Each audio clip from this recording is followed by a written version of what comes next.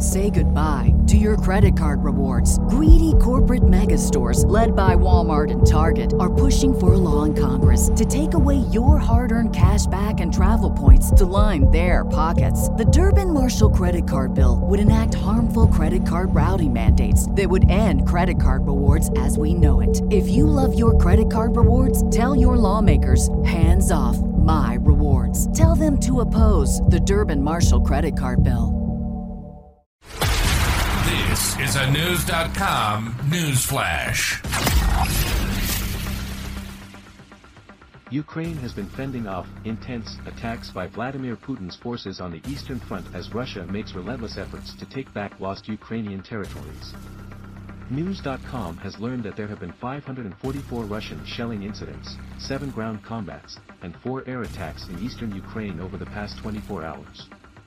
Ukraine's General Staff reported airstrikes on 4 localities in the area and said 15 towns and villages had come under artillery and mortar attack. The Defense Ministry of Russia also reported heavy fighting in the area, saying its forces had beaten back 10 attacks by Ukrainian troops near Klishchivka and further south, near the village of Nevels. However, Ukrainian forces deterred the intense enemy attacks, as said by Ilya Yevlash, a spokesperson for Ukraine's eastern group of forces. We continue to repel intense enemy attacks near Klishchivka and Andrivka.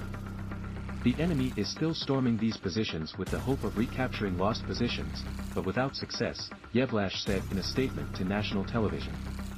The eastern villages of Klishchivka and Andrivka were retaken from Russian control in a 3-day-long fight in mid-September. The significant territorial feat is part of Ukraine's efforts to reconsolidate the Eastern Front, which the Ukrainian military has been trying to do ever since they launched their counteroffensive in June 2023. The Independent reported that the Ukrainian forces have set their sights on several other villages as upcoming targets, as they make their way through the Zaporizhia region towards the major town of Tokmak.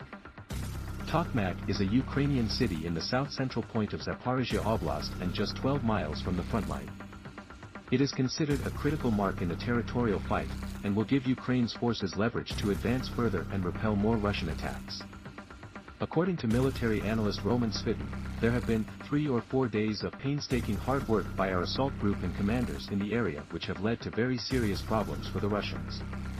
However, Svidin added, I would not speak of a breakthrough until we reach Tokmak. The Independent reported that Ukrainian forces are trying to advance southward to the Sea of Azov, in order to destroy the land bridge connecting the annexed Crimean Peninsula and the Russian-occupied territories in eastern Ukraine.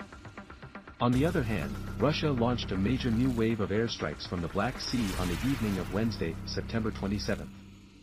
Russian forces attacked the Mykolaiv and Kherson oblasts, and Alexander Prokudin, governor of Kherson Oblast, wrote on Telegram that there was massive shelling in his city, for Kyiv Independent.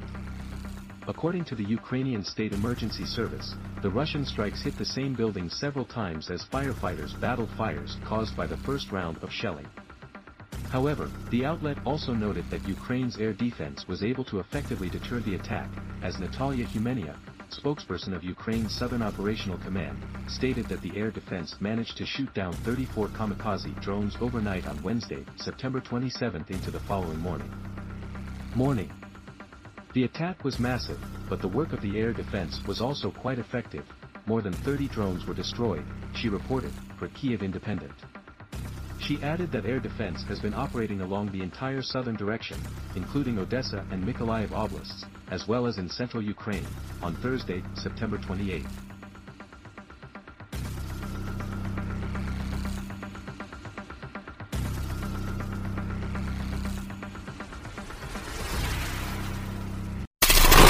Knowledge. Unfiltered.